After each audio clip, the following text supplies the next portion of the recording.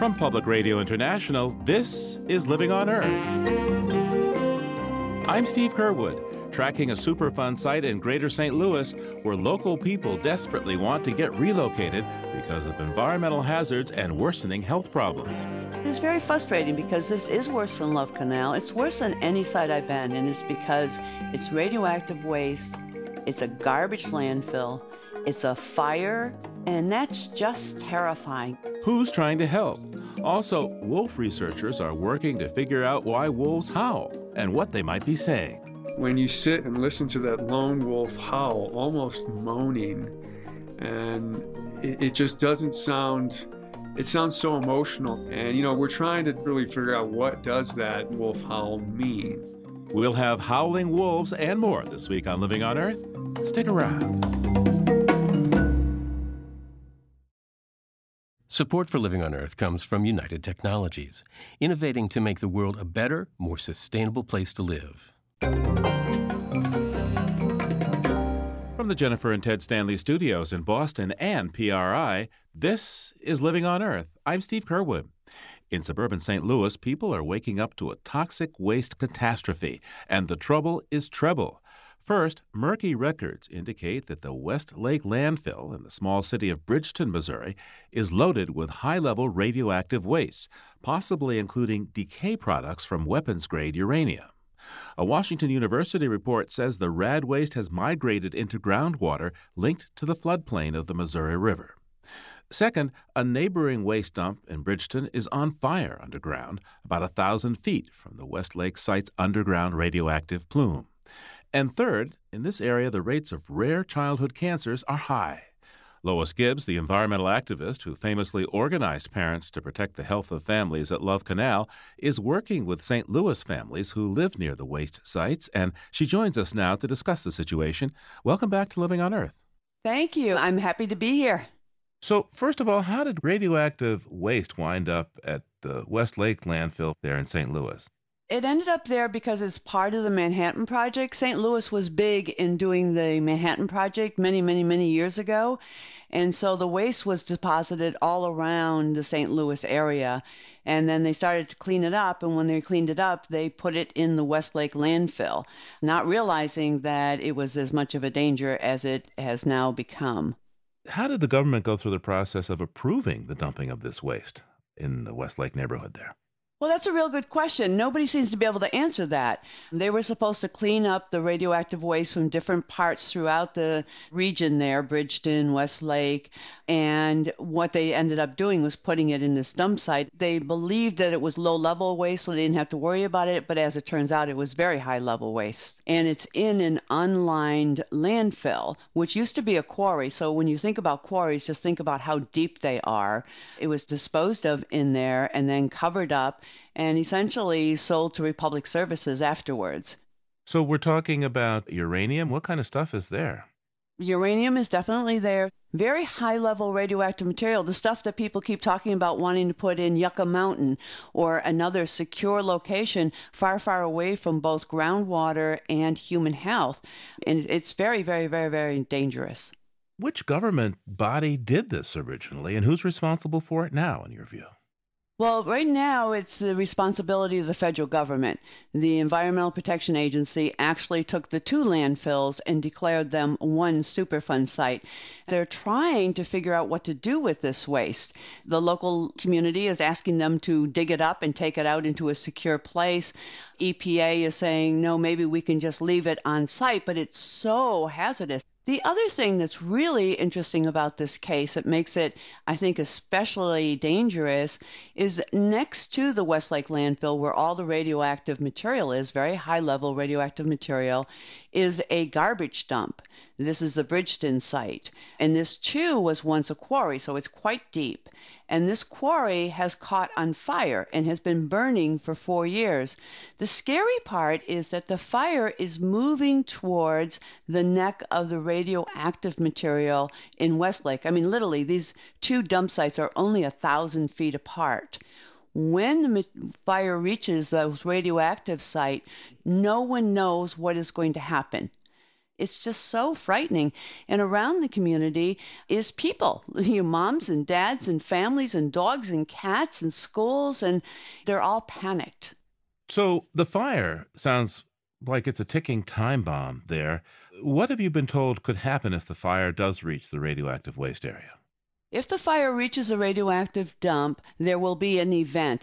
Now, the emergency services guys came out to the community and told them, if there is an event, what you need to do is shelter in place. All the families need to shelter in place, and you need to shelter in place for probably a week, because what we need to do is go around with a testing equipment like a Geiger counter, and we have to test every car, every swing set, every backyard, every front yard. And so you cannot exit your home until after we've done that testing. And a funny story is one gentleman stood up when the emergency guy was telling the story, and he says, well, what am I supposed to do with my dog? Train him in kitty litter? I have to take my dog out. You're going to have to shelter in place for 2 weeks until we test every single piece of property to know whether or not it's radioactive to a level that's unhealthy. That's insane. So what's being done to prevent that from happening? What's being done to stop that fire from reaching the radioactive material? So they're talking about putting a barrier between the two dumps, like sort of a barrier wall, if you will. But the problem with that is that's 2 years down the line, and before they even get the study out in the proposal, and then, of course, it has to go through public comment. The fire could reach there much faster. It just depends on how much oxygen gets into the dirt. And some people are saying that if they dig that ditch to put that wall there, they'll introduce oxygen to the site, and the oxygen will cause it to move quicker over to the radioactive site. And then we don't know what's going to happen. An event will happen. Now, how has the contamination there affected people's health? What's the public health situation around this radioactive landfill? Well, there's been a number of studies, and what they're finding in these studies is that there is a 300% increase in the last few years of brain cancer in young children. And this is really frightening. We have a number of the leaders of the local community whose children have died from brain cancer, immune system problems, leukemia. I mean, it just goes on and on and on. And these are not wealthy people. These are community people who are working class community. They don't have a lot of money. They're trapped in their houses, and they're just watching their children get sicker and sicker. How sure are they that the cancers are being caused by the radioactivity, do you think? Well, like most studies, they're saying that there is a cluster there. They believe it is related to the radioactivity and or the smoke, but nobody ever puts, one and one together. We've been through this before with Woburn, Massachusetts, Love Canal, and the other sites. But, there's a cluster there, and the only thing these folks have in common is the radioactive material and the smoke in the burning landfill. The smoke from the burning landfill, I guess, well, it doesn't smell very nice. You've been there. What does it smell like? It smells like rotten eggs. There was a journalist who was there a couple weeks ago when the cover of the burning landfill, they have like a canvas cover on top of it, when it ripped open because it was pillowing up, and he just took one whiff and started vomiting on the side of the road. This is what people have to live with every single day.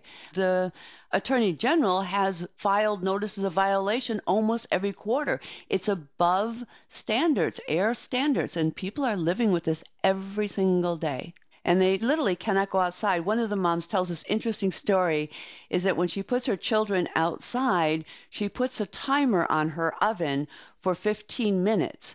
And when the timer bings, she goes out to smell the air to make sure that it's not full of smoke and chemicals, because you can actually smell this stuff. You can't smell the radon, you can't smell the radioactive material, of course, but you can certainly smell the smoke and the toxics that are burning next door. And so she'll go out and smell the air. If it doesn't smell too bad, she'll go back in the house and set her timer for 15 minutes again and keep on checking. This is how people have to live there, because it's radioactive material and it's smoke and it's toxic and it's going literally into their homes, into their yards, and there's no escape.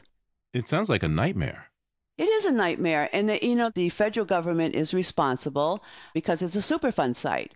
They've mismanaged the site for years. So there's nobody paying attention to this, nobody dealing with it. And the community is so frustrated that they've been picketing EPA, they've been writing letters, they've gotten their Senator McCaskill and their Senator Blunt to do a letter to EPA, and we still haven't gotten any action. There's nobody there who knows about the site, nobody there who's taking care of the site, and Gina McCarthy, the administrator, just refuses to meet with us, and what the community is looking for is the evacuation of their families. They really need to get out, and Gina McCarthy does have the authority under Superfund to evacuate the community. Now, when you confronted a government about the situation at Love Canal, one of the things that happened down the road was the creation of the whole Superfund process, the designation of sites and such. How do you feel that Superfund doesn't seem to be working to help these people? No, it doesn't. I'm not sure it's Superfund. Superfund actually has a provision in it that says if you can't stop the exposure in a timely manner, then you can move the people. So they have authorization to do that. And we made sure that was in there when we put Superfund together years ago. I don't understand why there is resistance to doing this. I've been involved in 16 relocations across the country, Pensacola, Florida, and Times Beach, and so forth. And I don't understand it because the state is supporting relocation. The state is supporting doing something by EPA. It's EPA who's holding strong, and it just doesn't make any sense. But I don't think it's Superfund. I think it's the administration of Superfund that's creating the problem. Lois, what about the company that owns this, Republic Services Incorporated? I understand they bought it from Browning Ferris Industries, but it's theirs now. How are they responding, and how are you reaching out to them? Well, one of the things we're doing with them is that we're going after Bill Gates. Bill Gates is a significant shareholder of Republic Services. Republic Services is saying we're not responsible. We didn't know when we bought it. But Bill Gates really cares about health and children's health. He just divested from McDonald's, for example, to keep children healthy. So we're asking him to use his position as a shareholder to really ask them to evacuate these people. Republic Services says, well, they didn't know, they didn't have anything to do with this, but the law, the Superfund law says, hey, if you own it, you have to own all the problems that it has. That's right. They should have done due diligence. My understanding is they just bought BFI, and as a result of that, they took the good and the bad. But, because they didn't know doesn't make them innocent. That's how the Superfund law works, right? That's how the Superfund law works. The Superfund says you are joint and several responsible, meaning that Republic Services is responsible for Westlake and Bridgeton. They are responsible not only for the remedy of cleanup, but they're also responsible to care for the human health and the environment around that site. And do it right, and using the St. Louis Corps of Engineers to take that high-level radioactive waste out of that site and put it in a secure location somewhere.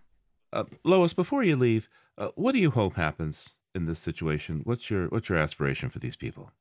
What I'm hoping will happen is that EPA would agree to evacuate all those who wish to leave within that 2-mile radius, and would agree to dig up that high-level radioactive waste and put it in a safe place, not in the middle of a community, and do something about the fire. They can't put it out, but there must be another way to stop the air pollution that's coming from it.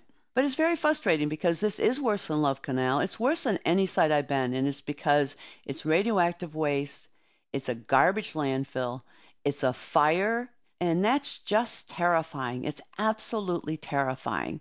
And I just, my heart goes out to these folks. And, I spend an awful lot of time, more time on this site than any other ones because of the situation. Lois Gibbs is Executive Director of the Center for Health, Environment, and Justice. Thanks so much for taking the time today. Thanks for having me. We contacted the EPA and Republic Services for comment.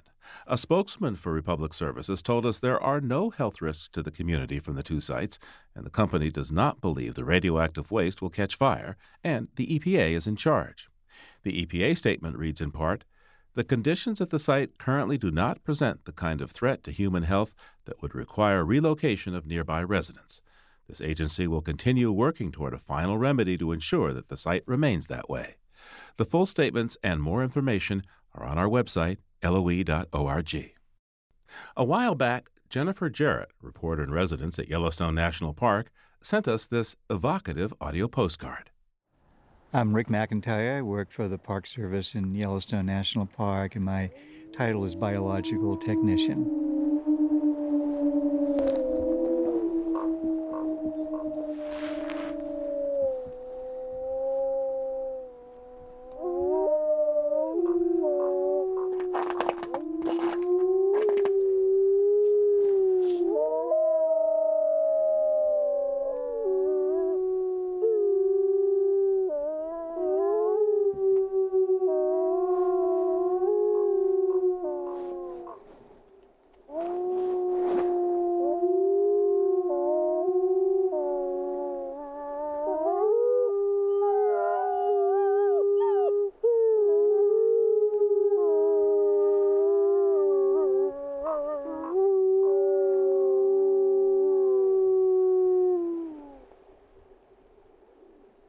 One of the things I often think about when we hear wolves howling is, I'm sure you know the story, that it was the last of the original Yellowstone wolves were killed in 1926, about a half a mile from where we're standing.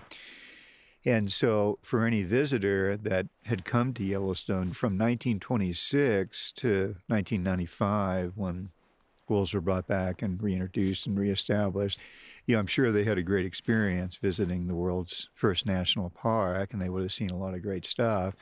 But there's one thing that they missed out on. There would have been an unnatural silence here.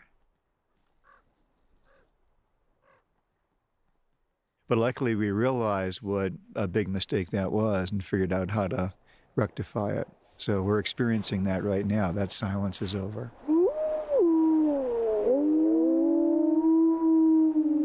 That's biologist Rick McIntyre and friends. Reporter Jennifer Jarrett brought us that audio postcard from Yellowstone National Park. Well, Jennifer Jarrett is still following the wolves of Yellowstone, and she says that they literally change their tune come spring. And there's new research on the nature and meaning of how and what the wolves are communicating. Here's her story. There is nothing like springtime in Yellowstone. After the long, snowy hush of winter, the spring season around here just seems to erupt in layers and layers of sound.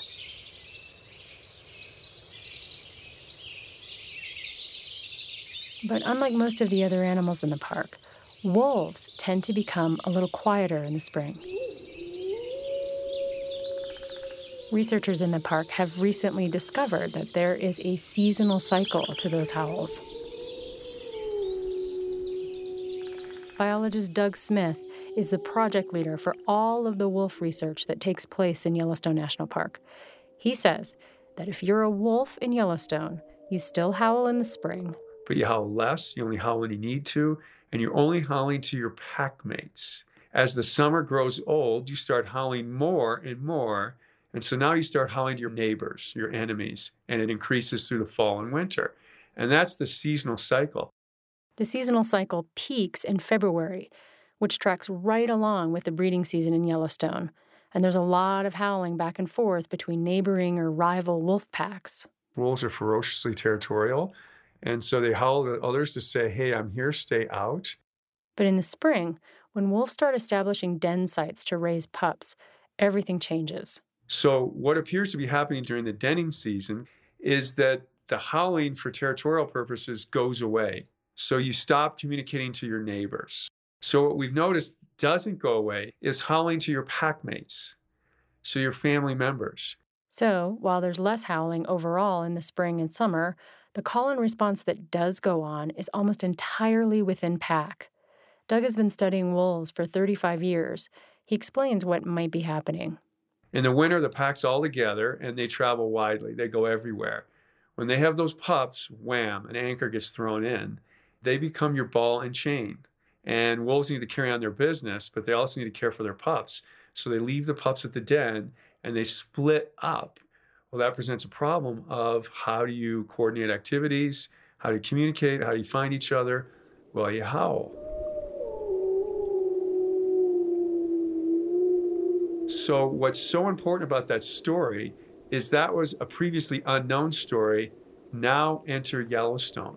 The only way that the research team working in Yellowstone was able to tease apart the seasonality, more howling that tends to be territorial in the fall and winter, less howling that's more family-focused during the spring and summer, is because when it comes to wolf research, Yellowstone's landscape is unique.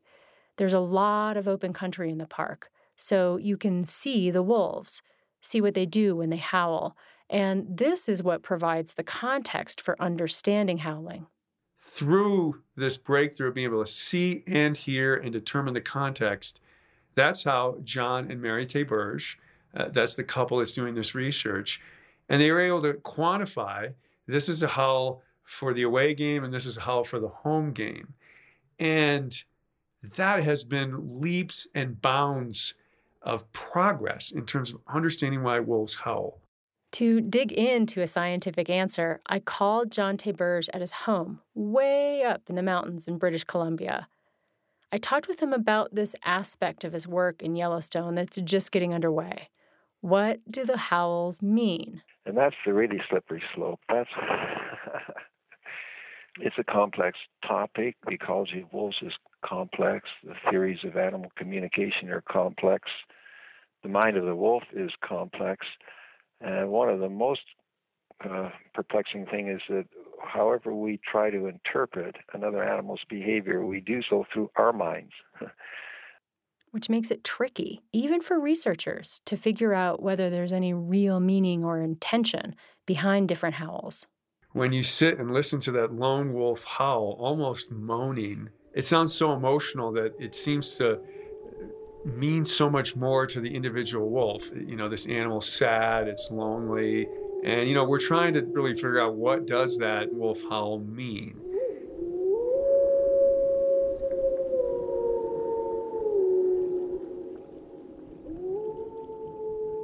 Even if we don't know yet what it means, the call of the wolf is an iconic and unforgettable sound that can send chills up the spine. There's a saying around Yellowstone that you never forget your first wolf in the wild, and that's certainly true for Doug Smith. The first time in the wild I heard a wolf howl was on Owl Royal, and it was in the middle of the night. I was standing outside the tent in my underpants. The bugs weren't too bad, and the moon was shining, and then way off in the darkness of the night, a wolf howled. It came from, I don't know, mile or two out, and right at the end, when I swear, it came in so close that I could hear the sticks snapping. I mean, the howls were booming in, and it was like in the palm of your hands, and that wolf never stepped into the light of the moon, and I never saw it. That was nature at its best. There are a lot of people like Doug in this park. People come from all over the world to see and hear wild wolves in Yellowstone. And this latest research into wolf ecology, communication, and behavior offers an opportunity to move further beyond seeing and hearing, to take another tiny step closer toward understanding the mind of the wolf. For Living on Earth, I'm Jennifer Jarrett in Yellowstone National Park. Jennifer's story was made in conjunction with the Montana State University Library's Acoustic Atlas Project. Thanks also to the Yellowstone Association and the Yellowstone Park Foundation. Now, Doug Smith was telling Jennifer that his first close encounter with a wolf was on Isle Royal, an isolated island in Lake Superior where wolves have been closely studied. Indeed, scientists have followed the wolves and the moose they prey on at Isle Royal National Park for over 5 decades, the longest study of its kind in the world. But now the study is threatened by the dwindling number of predators, and the wolves could be gone as early as next year. One of the study leaders, Rolf Peterson, is an ecologist at Michigan Technological University, and he joins us to explain what's happening. Welcome back to Living on Earth. Thank you. Isle Royal is an island, so how do wolves and moose get there? The present moose population became established over 100 years ago, probably by individuals swimming from the mainland, 15 to 20 miles away. Lake Superior is so cold that only a very large animal like a moose could survive the cold water. Wolves came about 50 years later, in probably the late 1940s, and they would have come across the ice in the winter. Now, Rolf, you've been observing this interaction between the wolf and the moose for decades now. What did the wolf-moose relationship look like back when the project started? Well, in 1958, when the project began, no one had any idea what was going to happen at Isle Royal. Some people thought quite seriously that the wolves would kill off all the moose and then start in on people. And what initially seemed to be the case was that there was some sort of static balance between wolves and moose. But after 50 years or more, it's quite clear that the wolf-moose system, the predator-prey relationship, is very dynamic, and these populations are in motion all the time. Actually, now we realize that the whole system is driven by fairly rare events that are relatively unpredictable. For example, new genetic renewal. A wolf makes it over from the mainland and changes the genetic pool? Yeah, a wolf wanders over from the mainland and becomes a breeding individual on the island. And we had one very good example of that began in 1997. His genes quickly went through the whole population and fundamentally changed the wolf-moose vegetation dynamic. The wolf population was rejuvenated rather spectacularly, and then amazingly, the wolves killed moose at a higher rate than we'd ever seen before. And they were just better at preying on moose. And that led to an extended number of years when moose were at a low level, and that resulted in a major release of vegetation that the moose typically eat. So it was a three-level response. Now, what other factors can change that balance between the wolves and moose? Well, we've seen certainly that a new disease in the wolf fundamentally changed everything. In 1981, a mutant virus called canine parvovirus got to Isle Royal, and the wolf population crashed. And then the immigrant in 1997 resolved that. You know, you sort of have to look at the system as a historian would look at it and realize that it's just one big event after another. Now, how did you track this predator-prey interaction over the years and its effects on the rest of the Isle Royal ecosystem? Each winter since 1959, there's been a small airplane at Isle Royal for up to 7 weeks, and all the wolves are counted. The moose are sampled and censused by counting about 15 to 20% of the island.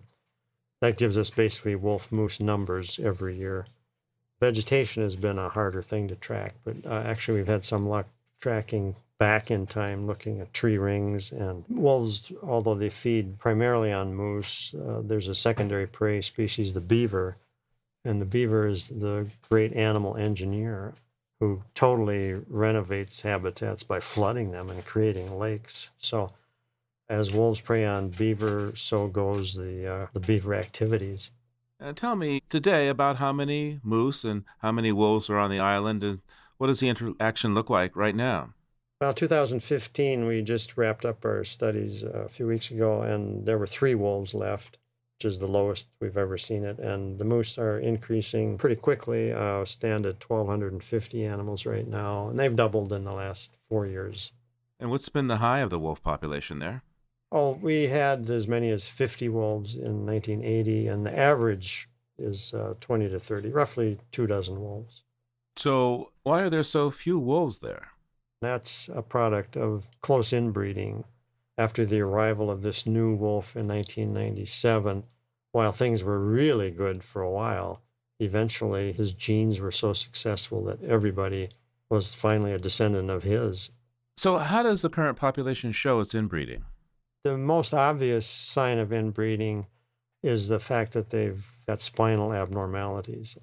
That means extra vertebrae or asymmetrical vertebrae started out very low, a few percentage, and by 1994 it had risen to the point where 100% of the wolves have spinal abnormalities. With a warmer world, less often there's an ice bridge, so less often there's a chance for some fresh wolf DNA to make it on an ice bridge over there. How accurate is that picture, do you think? Well, that's pretty accurate.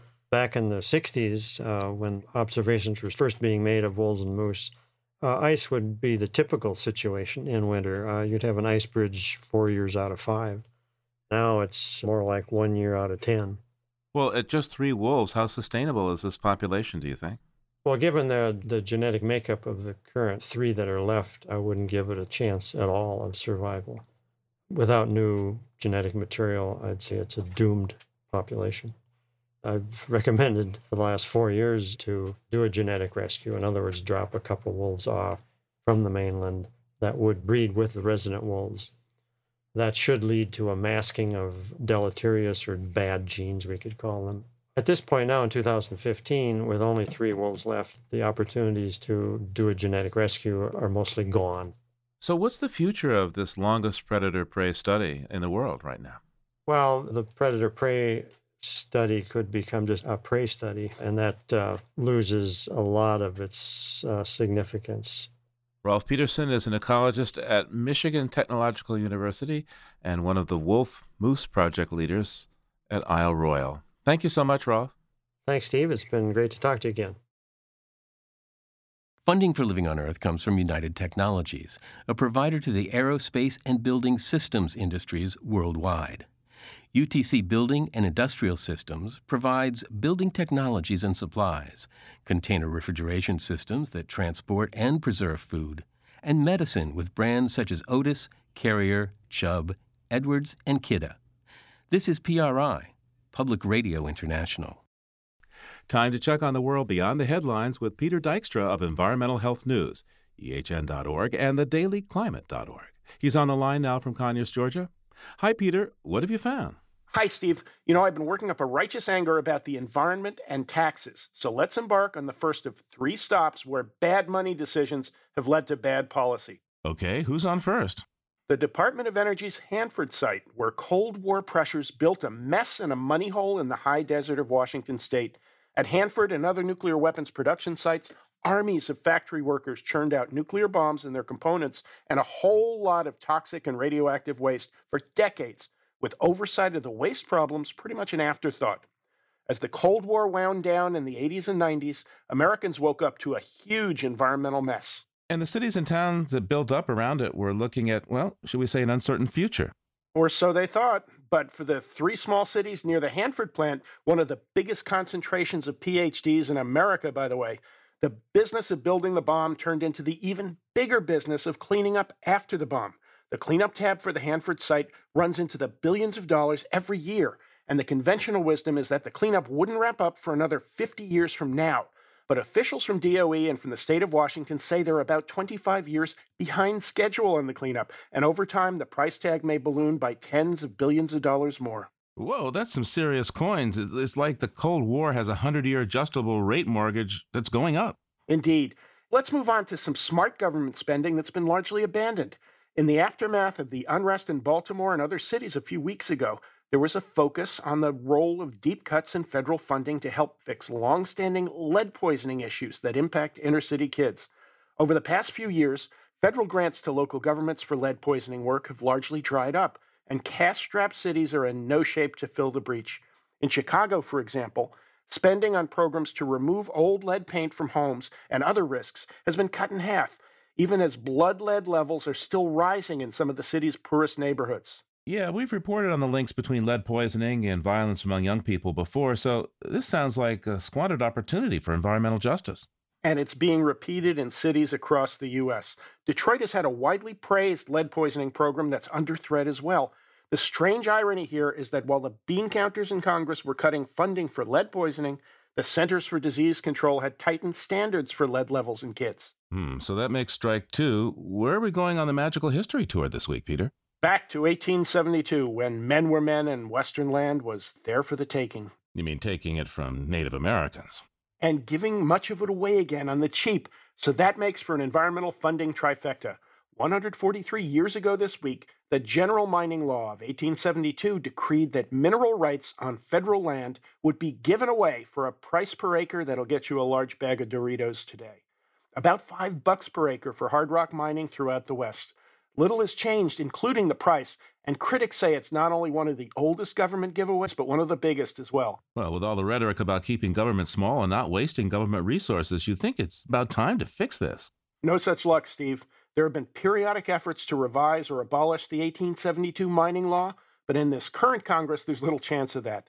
Mining companies have a very loud voice in Western politics, and this is a remarkably sweet deal for them. $1 billion a year in gold and other metals taken from federal land at $5 an acre, no royalty payments, and taxpayers get stuck with the tab for cleaning up abandoned mines. And that adds up to more than $2 billion in federal cleanup spending since the start of the 21st century, all thanks to a 19th century law. So there you have it, some dicey environmental spending choices from the 19th century heading towards the 22nd century. Nothing like a bit of depressing news, huh? Peter Dykstra is with EHN, that's ehn.org, and the dailyclimate.org. And, well, thank you, Peter. All right, Steve, thanks. We'll talk to you soon. And you can find more details on these stories at loe.org. May 4th started National Wildflower Week in the U.S., devoted to celebrating the wealth and beauty that carpet woods and meadows for free. So with spring so late here in Boston, for a glimpse of some blooms, we headed out to a nearby suburb for a walk in the Garden of the Woods, the showcase and laboratory for the New England Wildflower Society. There are some 3,500 species and subspecies of native plants in the region that are used to tough winters, though they are under stress from climate change, development, and invasive species. We arranged to meet Elizabeth Farnsworth, the senior research ecologist for the Wildflower Society, at its 30-acre woodland garden. She is the lead author of this year's State of the Plants report, the most comprehensive assessment of native plants and plant communities ever assembled in the region. Hi there, I'm Steve Kerwood. Hi. Hi, Steve. Nice to meet you. And you are Elizabeth Farnsworth. Yes, indeed. We're here at the Garden in the Woods. So what's here? So what we have here is one of the most beautiful naturalistic gardens, one of the oldest in eastern North America. It has a wonderful selection of native plants that, of course, you can use in your own garden, but also that are broadly representative of the habitats of New England. So we've tried to really recreate the diversity of the different habitats from bogs. We have this beautiful pond here. We have a sand plain habitat that we just installed. So a whole range of different types of plantings. Now, why do native plants matter? They're wonderful plants like daffodils and tulips that come from elsewhere that grace gardens. So why are native plants so important? Native plants evolved here. They evolved in these climates, in the peculiar habitats of New England, and all of the organisms that depend on them co-evolved with these plants. And so if you look at the tulips in your garden or the daffodils in your garden, how many bees are actually visiting this? How many butterflies are coming in to actually pollinate those plants? Versus if you look at some native plants all around you, you'll notice the diversity that's really attracted to them. So you recently completed a study of the region's plant life, how well it's doing, native, non-native, invasive, all that sort of thing. In brief, how are native plants doing in this region? So about 22% of our native flora are regarded as rare, that is endangered, threatened, special concern, or even historic in one or more New England states. So close to 100 species, about 96 species, are now no longer known from New England. They may exist elsewhere, somewhat precariously, but they're no longer here. And that's a pretty substantial number. The majority of our flora is, in fact, native.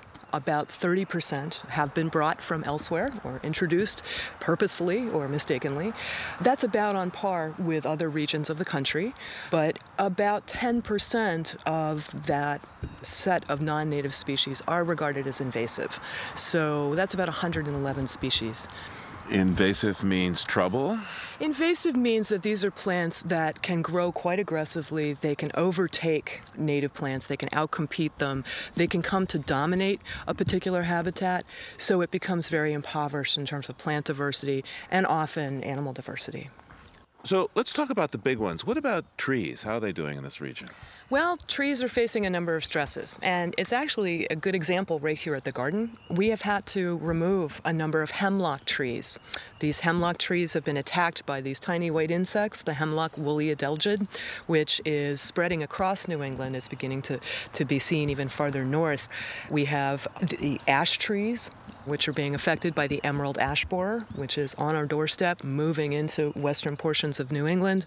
We have sugar maples that are showing some signs of being stressed by warmer temperatures. Not necessarily pests or pathogens yet, but a lot of the climate models do predict a northward sort of contraction of the range of sugar maples. And that's, of course, an iconic tree for New England, but also very important to our economy. And as I look around, I see some big trees here. Like there's this big red oak. How are these trees doing? Red oaks are holding their own so far. We're worried about sudden oak death, which of course is sort of a scourge of oaks in California, with people transporting wood and potentially transporting disease. Red oaks, of course, we may remember that certain caterpillars really ravaged them, particularly in the 60s, gypsy moth caterpillars. I can recall from my childhood just listening to the rain of caterpillar frass and complete defoliation of these trees.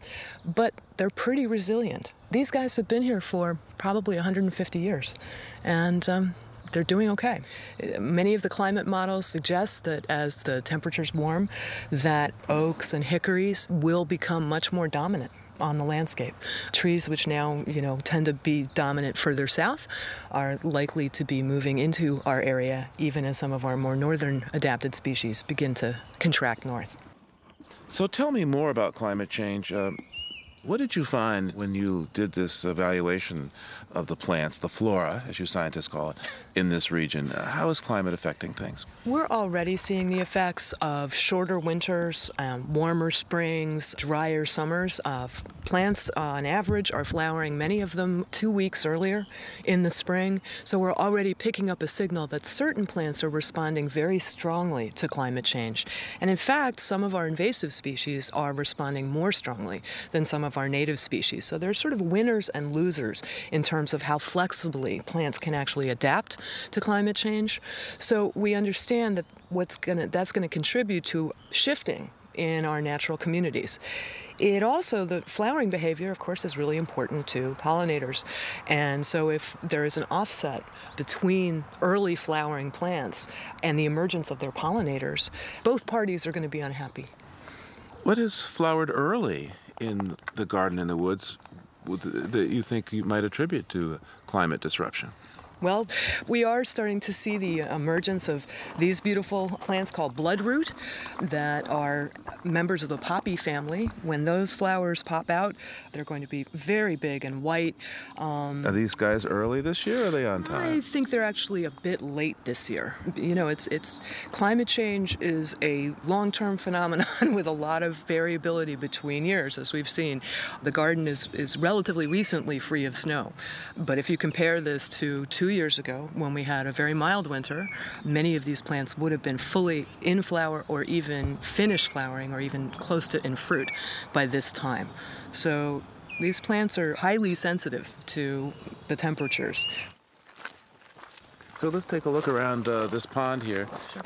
So how are ponds, sides of rivers, wet areas doing in terms of native plants here in the region? Well, it kind of depends on what type of wet area you're talking about. But, for example, ponds are doing moderately well, although acid rain has changed the chemistry, particularly of our northern ponds, so that they are much more acidic. They can't really support a lot of the plants that used to live alongside the pond or even in the pond. So they are pretty species poor. Some ponds are beginning to recover, which is good news. Other wet areas, one of which that we covered in our report, are riverside areas, so floodplains, sandbars, those very changeable habitats that occupy river systems. And they're extremely productive. They're very, very rich. And they, of course, do help with flood control. Now for something completely different. This is a sandplain community.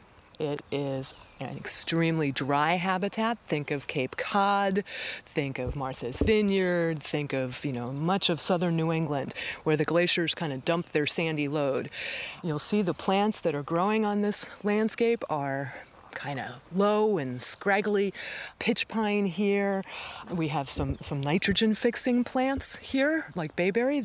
So they're some of the first pioneers that can come into these really, really nutrient poor habitats, very dry habitats, and survive.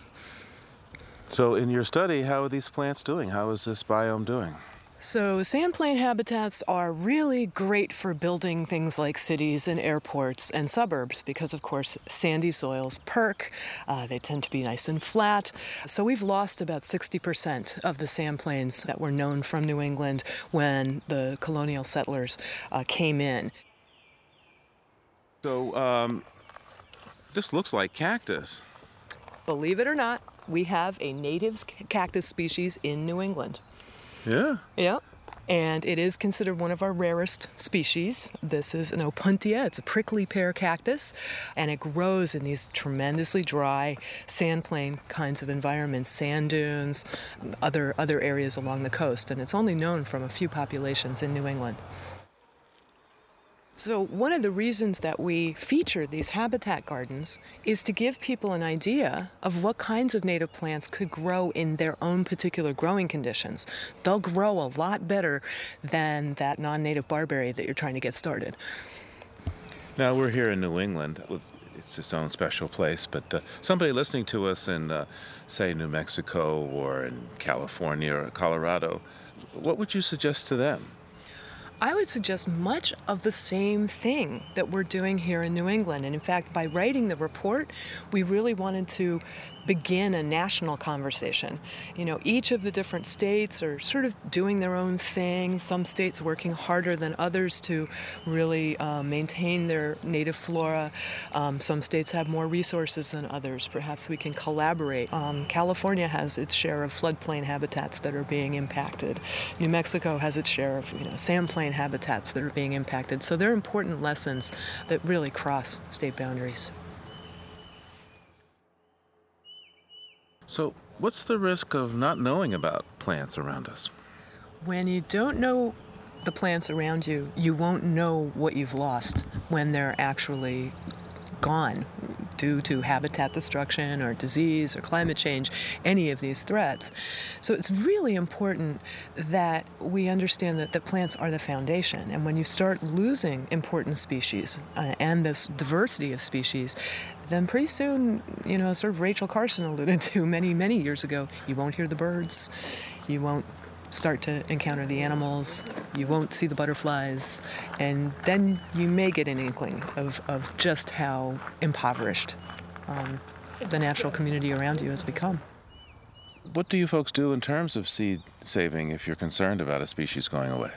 So we do have a very active seed collection program. We are the largest seed bank for rare plants in the region, and we have both volunteers and staff who go out and collect seed very prudently from rare plant populations. You never collect from more than 10% of the plants, but we do maintain them in seed banks. They are something of a bet hedging strategy, and we actually successfully recovered a species that was on the federally endangered species list. And that was? That was robin's cinquefoil. It's a very diminutive little member of the rose family, found only from a few populations on Mount Washington. So in the Alpine, the main population was being completely destroyed by trampling. Hikers. And we actually restored many plants in that population and actually started a new one close by. So the plant was delisted. It's the only one in the U.S. that's ever been taken off the endangered species list. So the report spells out a lot of the hazards for New England's rare plants in particular, but there's also some good news in there. Plants are really very resilient, and there are actually things that we can do individually and collectively to celebrate flora and to make it resilient for the future.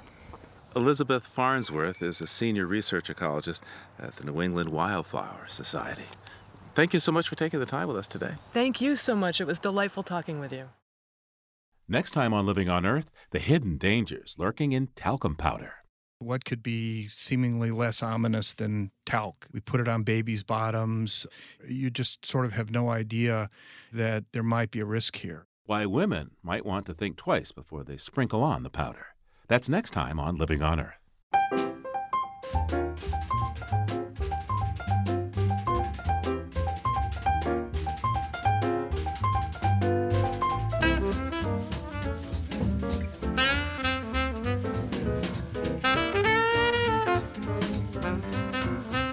Living on Earth is produced by the World Media Foundation. Our crew includes Naomi Ehrenberg, Bobby Bascom, Emmett Fitzgerald, Lauren Hinkle, Helen Palmer, Adelaide Chen, Jenny Doring, John Duff, James Kerwood, and Jennifer Marquis. Our show was engineered by Tom Tiger with help from Jake Rigo, Noel Flatt, and Jeff Wade. Allison Lirish-Dean composed our themes. You can find us anytime at LOE.org and like us, please, on our Facebook page. It's PRI's Living on Earth.